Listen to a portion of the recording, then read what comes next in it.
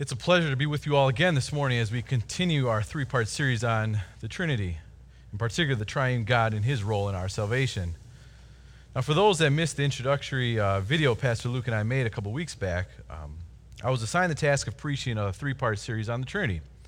I had to pick some aspect of the Trinity to teach upon. As I contemplated and prayed about what area of focus I should concentrate on, I kept coming back to this. What is the single most important doctrine in Scripture? I mean, what's the one doctrine that our entire life in future eternity depends upon? It happens that this doctrine is also misunderstood and misguided and mistaught at times. You hear a lot by asking people, what do Christians believe on how to be right with God? And you're going to hear a variety of answers. Perhaps even in the church, if you were to ask your fellow church members, how is man made right with God?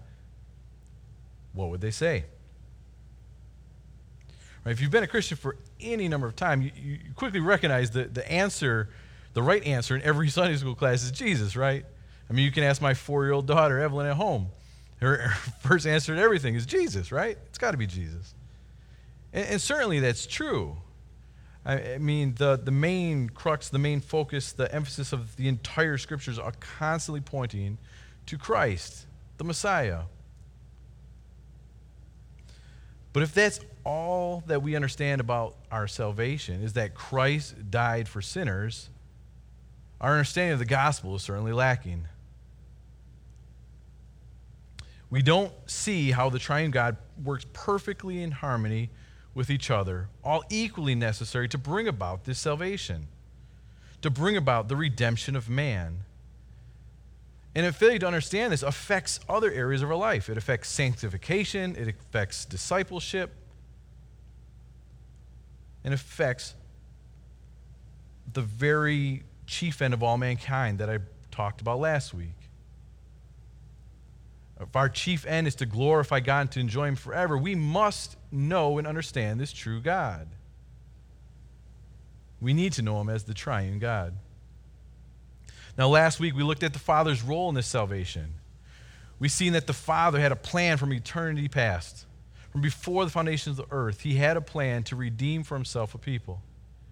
We've seen in great love, He chose and predestined a people for adoption, to bring them into His family as sons and daughters. And in order to accomplish this, we've seen the Father is the one that sent His Son to accomplish this work. So this week, we're going to turn our attention to His Son, to Jesus Christ, our Savior. And we're going to see the Son's role in accomplishing this salvation for His people through His atoning work on the cross. Jesus' role is to accomplish salvation for His people through His atoning work on the cross. So we're going to examine this atonement by looking at our need for the atonement, what this atonement actually is, and then how do we obtain it. Fair enough? So we're going to look at why we need atonement, what this atonement is, and how do we obtain it. Pray with me. Oh, gracious Heavenly Father, we come before You this morning after a long week. A lot of us are either homeschooling children or working, or perhaps we're concerned about finances and not able to work. There's the coronavirus, and perhaps we have loved ones that are sick. So we have a lot on our hearts and our minds as we come this morning to this text. So Lord, help us to cast all our cares and concern upon You this morning. Help us clear our thoughts and our minds, and for the next amount of time, focus on You and Your word. We pray that You glorify Yourself. Help Christ shine. Help Him be known. We pray for those that are at home watching. We pray for mercy to the children to listen and obey. Help us as we hear from you, that we take these truths not just for an intellectual gain, but to be transformative. Help it to actually affect how we live.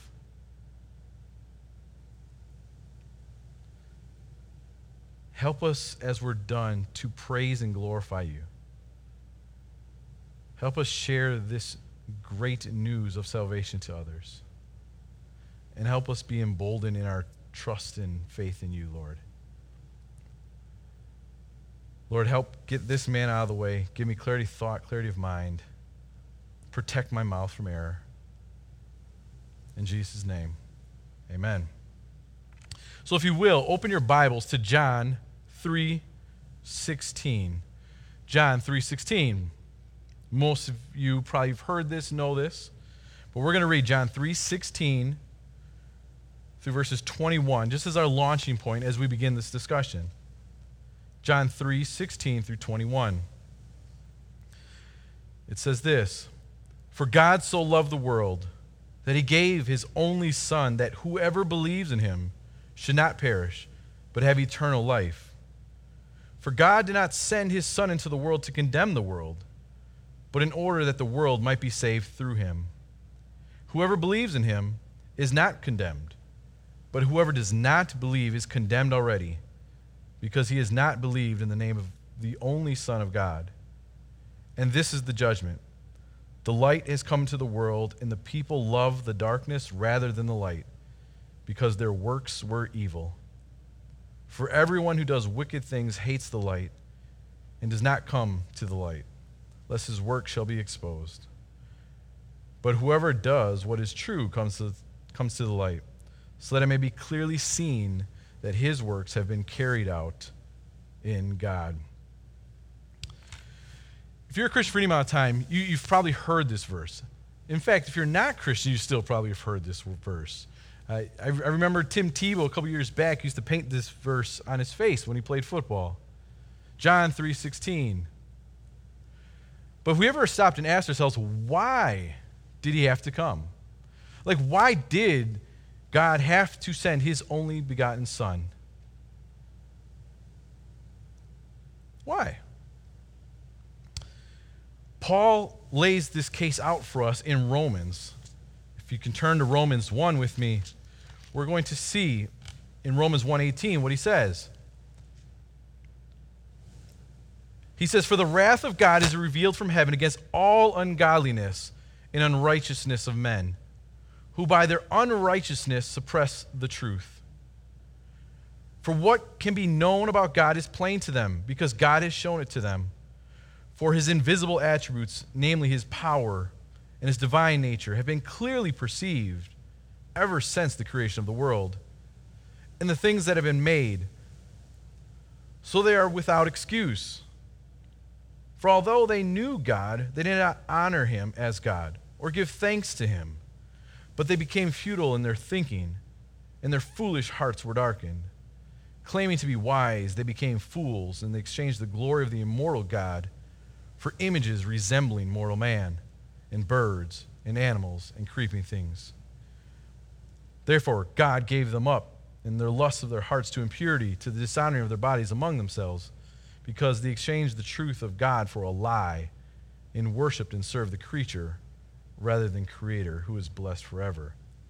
Amen." In Genesis, we see the creation of man. Adam and Eve were made perfect. And in fact, after Adam and Eve, we were all created in the image of God. We were created to mirror him, kind of like a mirror that's held 45 degrees. We're supposed to reflect the image of God. And Adam and Eve, instead of just reflecting the image of God, we find out that they wanted to be like God. Not in his holiness and righteousness, but they wanted to be like him in terms of their autonomy, their ruler of their own life. So they disobeyed God, they rebelled against him, and put themselves on their throne. And men and women everywhere do this. Everyone knows this true and living God, but they don't want this God in their knowledge. So they switch him with idols. They exchange him for something that's not God. And this is the problem with all humanity. all false religions, all false cults, as if there's true cults, but all cults, all false teachers, they don't want the true God. So sometimes they make something kind of like him, maybe, right? They create buildings like this. They create their own text, their own scripture. They create their own rituals, their own sacrifices to these false gods. They switch the image of a true God for something like him. And sometimes image bearers switch this true God for idols that are not religious looking. Right? We switch something, we switch God for something that's like God, that can hopefully satisfy us. Right? We're broken people. We need peace, we need joy, we need pleasure. So do we run to the one true God that actually offers true peace, true joy, true delight, and wholeness? No. We switch out that true God for bottles, pills. We long for affection and acceptance. So do we run to the one true God that offers it, to be redeemed, brought into his family, to be made whole, to be loved and accepted in Christ? No. What do? We turn to relationships. We turn to other people. Right? I remember what it was like to be a teenager, right? You want to fit in, be the cool kids, right? So you start doing different bad things, not listening to your parents in order to be accepted. You want to be loved, accepted. And we seek that out in other relationships other than God. We revolt against this true God who created us beautifully. We take his beautifully created order and revolt against that. Man and women, sexuality, we pervert the natural order of God. We know this true God, we just don't want him. We're haters of God, we're enemies of God. This is what Paul's saying in Romans 1. You know this true God, you just don't want him. Now, Jews certainly would be listening to this. And you can imagine some self-righteous Jew that's sitting here listening that's like, yeah, that's right, Paul. Get him. Get him. You tell these ungodly Gentiles. Man, they're switching out God for false gods. They pervert sexuality. They're disobeying. Man, you tell them, Paul. Get them. Paul says, hold on. Look at chapter 2. He says, don't think I didn't forget about you, Jewish person. He says, therefore you have no excuse either, O man, every one of you who judges. For in passing judgment on another, you condemn yourself, because you, the judge, practice the same things. The Jews could run around saying, don't lie. Why? Because God tells you don't lie. But then Paul says, do you do it? Don't you lie too? You got to get this. They were bragging because they had the law. But Paul's saying this, just because you have the law, you're not right before God. Just because you can tell others what God says does not make you right with God. See, the thing is, we all need Jesus. We see it in chapter 1 that all the Gentiles, we see in chapter 2 all the Jews, we all need Jesus, and it brings us right to chapter 3. What does he say? Are we better than they? Paul's saying as a Jew? He says, not at all. For we've already charged that all, both Jews and Greeks, are all under sin. A passage we all know, Romans 3:23, right? For we've all sinned and fallen short of the glory of God.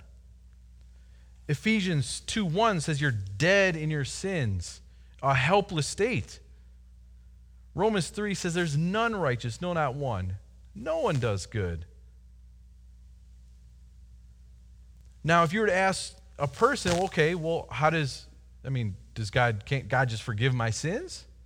Right? I mean, isn't that what we do? We just kind of pray, God, hey, God, I sin, forgive me, and we're good? Well, the problem is, God's good and he's just. He can't just overlook it. This is what it says in Proverbs 17:15. It says, he who justifies the wicked and he who condemns the righteous, both alike are an abomination to God. God just can't overlook the sin. He can't just say, it's okay, I forgive you. It's all good. Let's just move on. He can't do that. And we know this from an earthly level. If somebody were to break in my house and kill my entire family, and that criminal stood before a judge, he can't say to this judge, hey, I do a lot of good, though. I help out the community. I really take care of my family. I mean, the judge, if he's a good and just judge, he's going to look at him and say, good, you ought to be doing those things. But you're still guilty of the crime. You still need to be punished. If he's a good and just judge, he will condemn the sinner. He can't overlook it. And then now you may say, well, this seems to be like a really harsh penalty. You're saying that if the wrath of God is on just even one little sin? Well, yeah, because at times we like to take these sins and compare them to other sins and see which one's worse. But that's not the issue. The issue is, who are we sinning against? For instance, take lying. If I lie to a stranger on the street, what happens to me? Probably nothing, right? If I lie to my wife, though, what could happen? I might be sleeping on the couch, right? If I lie to my boss, what happens? I could lose my job. And if I lie to the government, what happens? I could go to jail. It's the same sin, though. But depending on who the sin is committed against, the penalty increases. And there's no one bigger, more holy, the infinite, powerful, loving, merciful God, the very creator of all life, who gives you the very breath you breathe, and you sin against him. Therefore, the penalty is so much infinitely greater.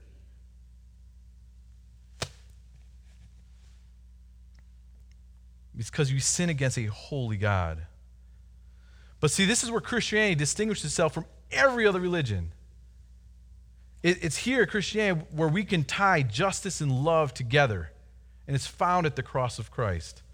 It's through Christ's atoning work, through his life, death, and resurrection, that we see this justice and love coming together. It's through Christ's atonement. Which brings us to the next point then. So then what is this atonement? I want to submit to you, we're going to look at 4 different aspects that make up atonement. So 4 different aspects that make up atonement. 4 different ways of looking at atonement that the Bible gives us. The first one is this. Atonement is a substitutionary sacrifice. This is found all throughout the pages of Scripture. I mean, we see it with the ram taking the place for Isaac. We see the Day of Atonement created for the sacrifice, for atonement for Israel in Leviticus 16:17. Right? There's the question that must be asked. How can a holy God dwell in the midst of sinful people? So God institutes the Day of Atonement, where 2 goats were to be offered. One is a sacrifice, the other is the scapegoat. The one that was a sacrifice had his blood sprinkled on the mercy seat. Leviticus 17:11 says this, "For life of the flesh is in the blood, and I've given it to you on the altar to make atonement for your souls. It is the blood that makes atonement by the life." It pays that penalty. The other is the scapegoat, where the sins are imputed by laying hands to the goat. It's symbolic. It's supposed to represent that the sins being laid on the goat and then banished from the presence of God. Both of these were symbolic to demonstrate the penalty being paid and the guilt and shame being removed from the presence of God. Besides this Day of Atonement, we also see that the Passover was instituted. I mean, we have the very first Passover in Exodus 12. They were to sprinkle the blood of the lamb on the doorpost and the lintel. It is through this that the angel of death were to pass over their houses. D. Carson gives this example. He says, picture this. Picture 2 Jewish fellas talking with each other on the day of the first Passover. One's name was Smith, the other was Brown. Two remarkably Jewish names, right? So Smith turns to Brown and says, "Hey, are you nervous about tonight? I mean, it's kind of scary. The angel of death is supposed to be coming for the firstborn. Brown turns and was like, no, what are you talking about? God told us what to do through his servant Moses, right? I mean, haven't you prepared? Didn't you kill the lamb? Did you not put the blood on the doorpost and on the lintel? Well, yeah, of course I did. I'm not dumb. Of course I did that, but it's still scary. I mean, have you noticed what's been going on the past few weeks? I mean, water's turning into blood, and now the angel of death is coming. I mean, look, you got 3 sons, but I got 1, and I love my little Charlie, right? It's some scary stuff. I'll sure be happy when this night's over. Then the other one turns to him, says, bring it on. I trust in the promises of God. That night, the angel of the Lord came. Which one lost their son? Neither. Because it's not about the intensity of faith. It's about the blood of the Lamb. It's the blood of the Lamb that is the ground for our assurance before God. And this is all, of course, pointing Israel to the true and ultimate Lamb. John 1:29 says, Jesus is the Lamb of God who takes away the sins of the world. Hebrews 9:11-12 says, but when Christ appears, a high priest of the good things to come, he entered through the greater and more perfect tabernacle, not made with hands, that this is to say not of creation, and not through the blood of goats and calves, but through his own blood. He entered the holy place once and for all, having obtained eternal redemption. He is the perfect sacrifice. He is the one true sacrifice that actually put an end to all sin. He put away the sin of his people. He continues to be high priest. He continues to intercede and mediate on behalf of his people. He's the spotless one. His obedient life, he was righteous, pure, perfect, holy. His life from conception to death is substitutionary in nature. It was a voluntary act of self-denial, an offering presented to the Father as head of this new covenant community, in which he is both the offerer and the offering. In Hebrews 9:14 says, he offered himself without blemish. He was also the scapegoat. The sins on Jesus were laid. They were imputed to him. Isaiah 53:6 predict this well before Jesus came. He says that the Father would lay on him the sin of us all. 1 Peter 2:24, he bore our sins on the tree. Amazingly, this concept is not just that our sins are imputed to Jesus, but we get his holy life imputed to us. So we think just because God forgives us that we're good and we can live forever with God. But this is what he says. He says, be perfect for I am perfect. Right? He says, be holy for I am holy. The only way to enter the kingdom is with this perfect righteousness.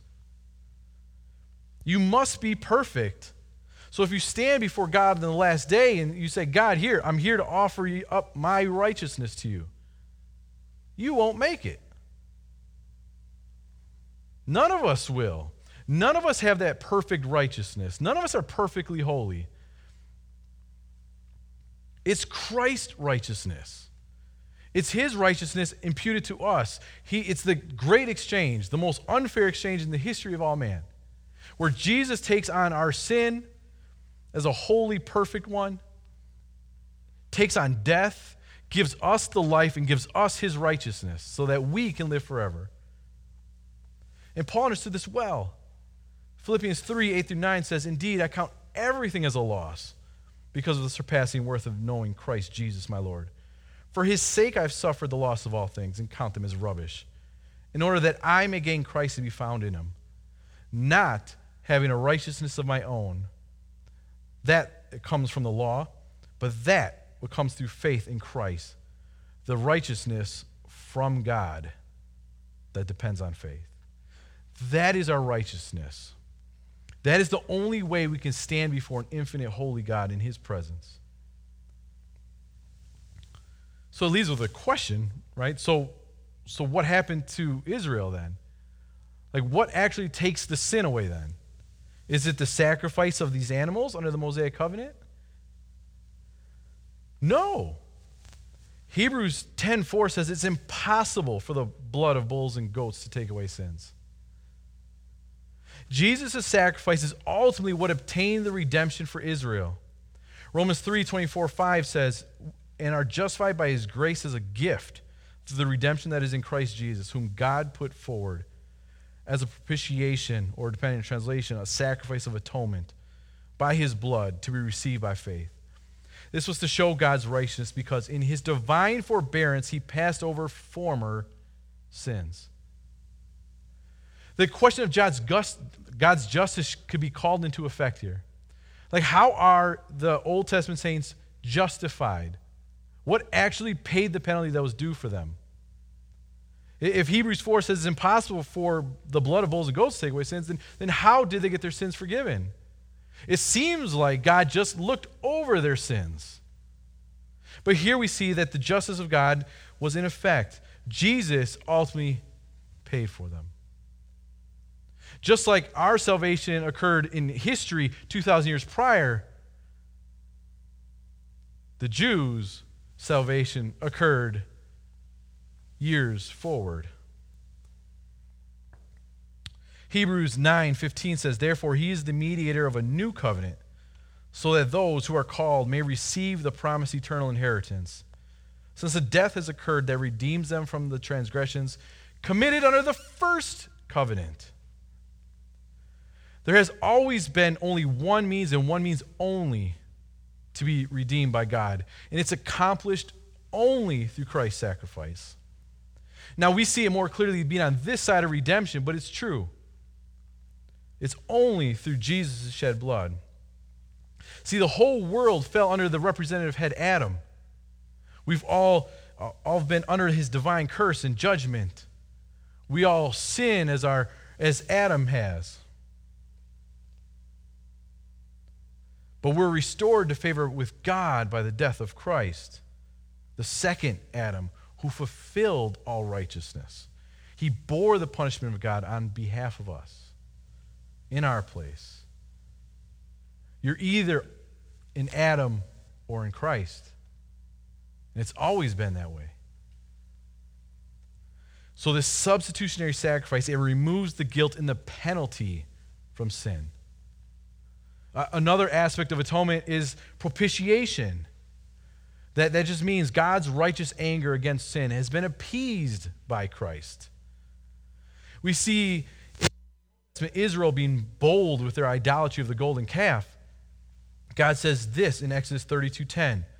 Now therefore, let me alone, that my wrath may burn hot against them, and I may consume them. Moses tells the people the next day, you sinned a great sin. And now I will go up to the Lord, and perhaps I can make an atonement for your sin. God's wrath was ignited against the sin of Israel, against this idolatry, and Moses knows that the only solution is for atonement. Propitiation is clearly part of the concept of atonement, God's wrath being appeased. Hebrews 2:17 says, therefore he had to be made like his brothers in every respect, so that he may become merciful and a faithful high priest in the service of God, to make propitiation for the sins of the people.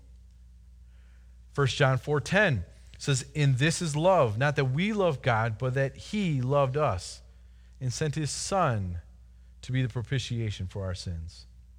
Propitiation removes the wrath incurred by sin. Another aspect of this atonement, besides the substitutionary sacrifice by removing guilt and penalty, besides the propitiation, which removes the wrath incurred by sin, we see reconciliation being part of this atonement. Sin put enmity between God and man. I mean, Adam and Eve, when they first sinned, what was their response? They hid. They tried to break away from the fellowship with God. Isaiah 59:2 says, your iniquities have made a separation between you and God. God is now our enemy. For while we were enemies of God, we were reconciled to God by the death of his Son. Much more, now that we are reconciled, shall we be saved by his life. And more than that, we rejoice in God through our Lord Jesus Christ, through whom we have now received reconciliation. I mean, this is amazing to think about. Put this in the context of a marriage, right? Your spouse sins against you, and maybe I'm the only one, but maybe some of you are like this as well, right? Your spouse sins against you. You know the right thing to say and do, right? Like, no, it's all right. I forgive you. But in your heart of hearts, you haven't, right? There's still this bitterness. There's still not a restoration of fellowship. Or perhaps the sin was so bad that, yes, you forgave them, but the fellowship is distorted maybe forever. This is not what God does to us, though. Through Christ, not only does he forgive our sins, but the very people that were haters of God and enemies of God, he not only just forgives them, but then reconciles and brings them into a fellowship with God. And if that's not amazing enough, get this. It's not even the sinner that did it. The one that was offended is the one that sought out this reconciliation. I mean, how many of us are like that? When we've been so deeply hurt, are we the ones that are trying to restore that fellowship? Not only does God forgive us, but he reconciles us and brings us back in. And he's the one that initiated it all.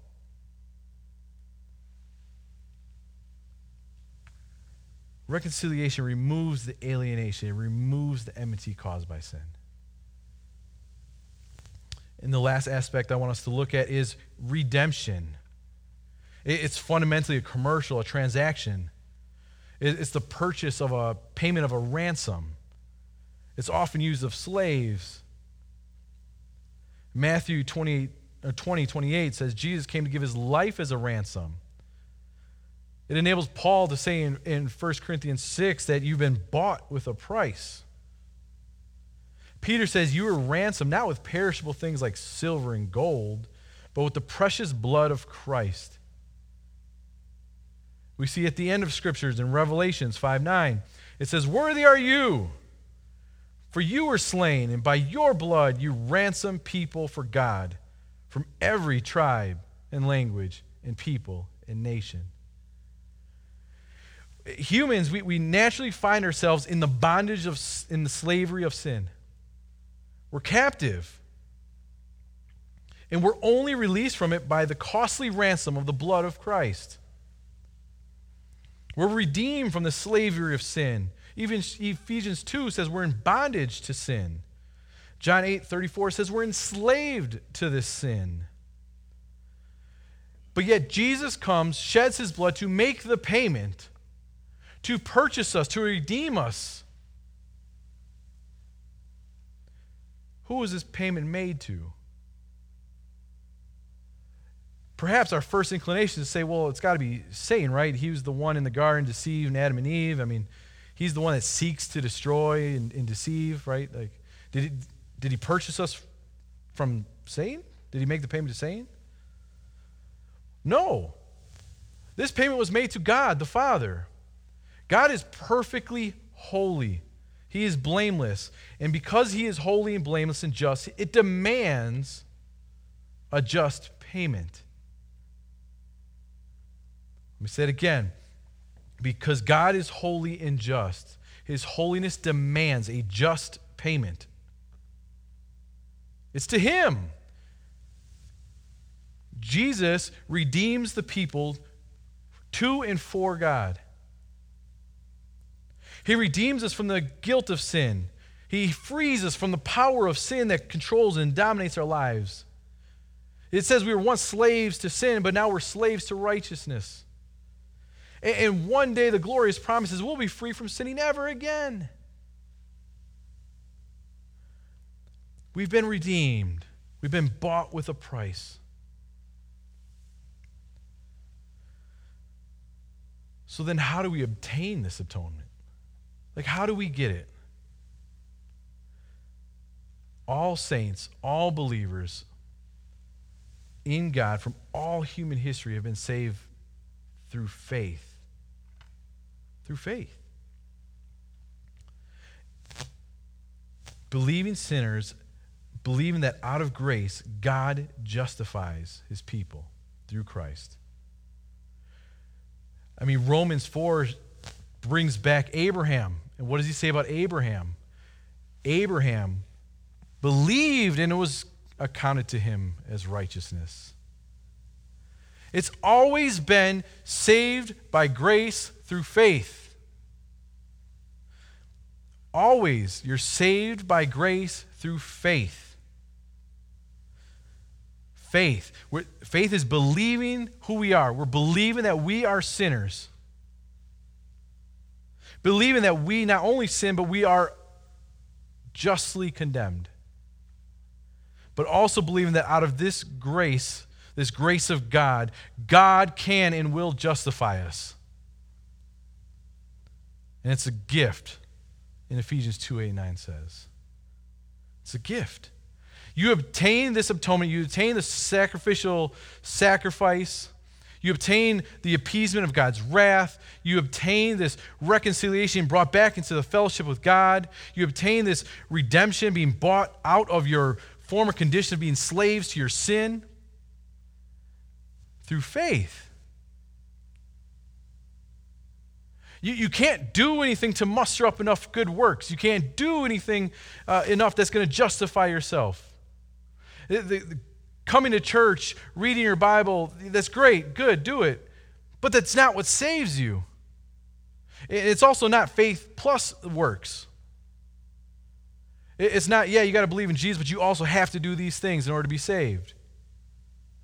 Right? Some false religions say you have to believe, but you also have to do sacraments. We've already demonstrated we can't. We need to be purchased. We need somebody outside of ourselves to come and save us. If it's dependent on my good works, I will fail. And I'll never obtain the righteousness. I'll never obtain the standard that is required to be in the presence of God. So as we close, what should our response be to this? I mean, looking back at our text last week from Ephesians 1, verses 3 through 14, 3 times it was written, these words, to the praise of his glory.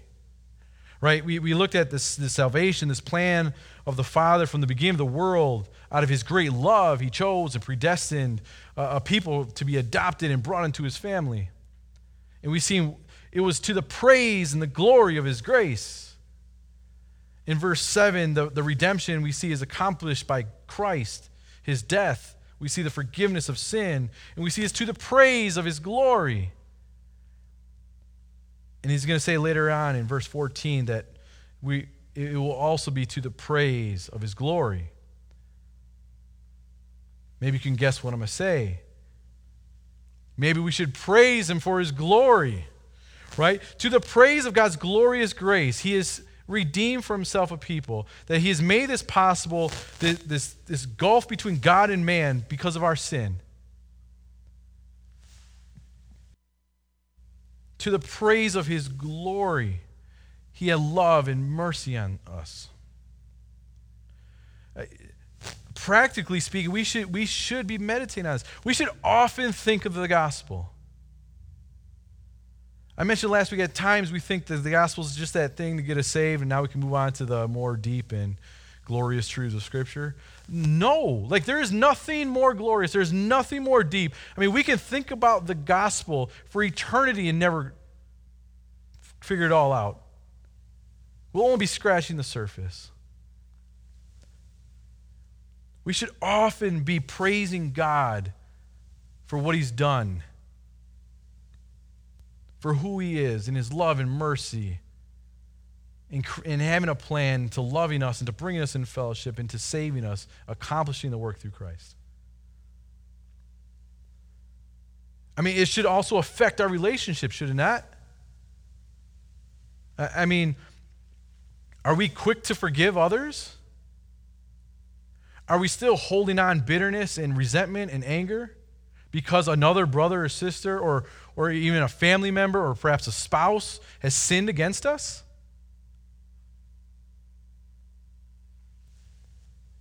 I mean, the perfect sinless lamb was sent to live a perfect life, obedient life, and suffered a gruesome death. And that wasn't even the worst part. The worst part is he had the entire wrath of God poured out on him. But you can't forgive somebody for just sinning against you? Because they said an unkind word to you?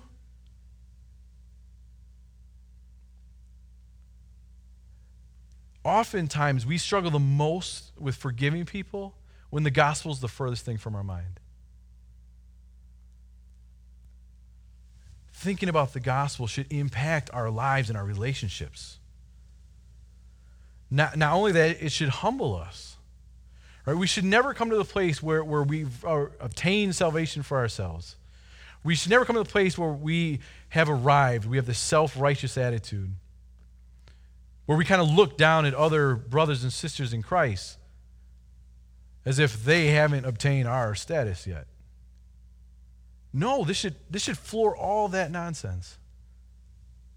We all stand equally naked before this God, in desperate need of his Son's righteousness to cleanse us. Parents, it should affect how we parent. Should it not? I mean, do we see opportunities with our kids as gospel opportunities because of what he's done for us?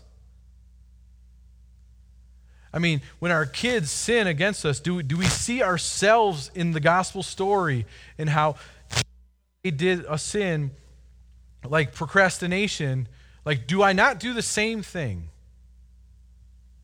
Right? At times we have a tendency to correct our kids, but in such a way that it neglects the gospel, and how our kids, just like us, need the gospel. That we're not different than them. Their parents haven't arrived. It should affect how we are with other brothers and sisters in Christ. Are we quick to forgive? Are we quick to move on? It should motivate us to holiness. Because God himself is holy, we should be holy like him.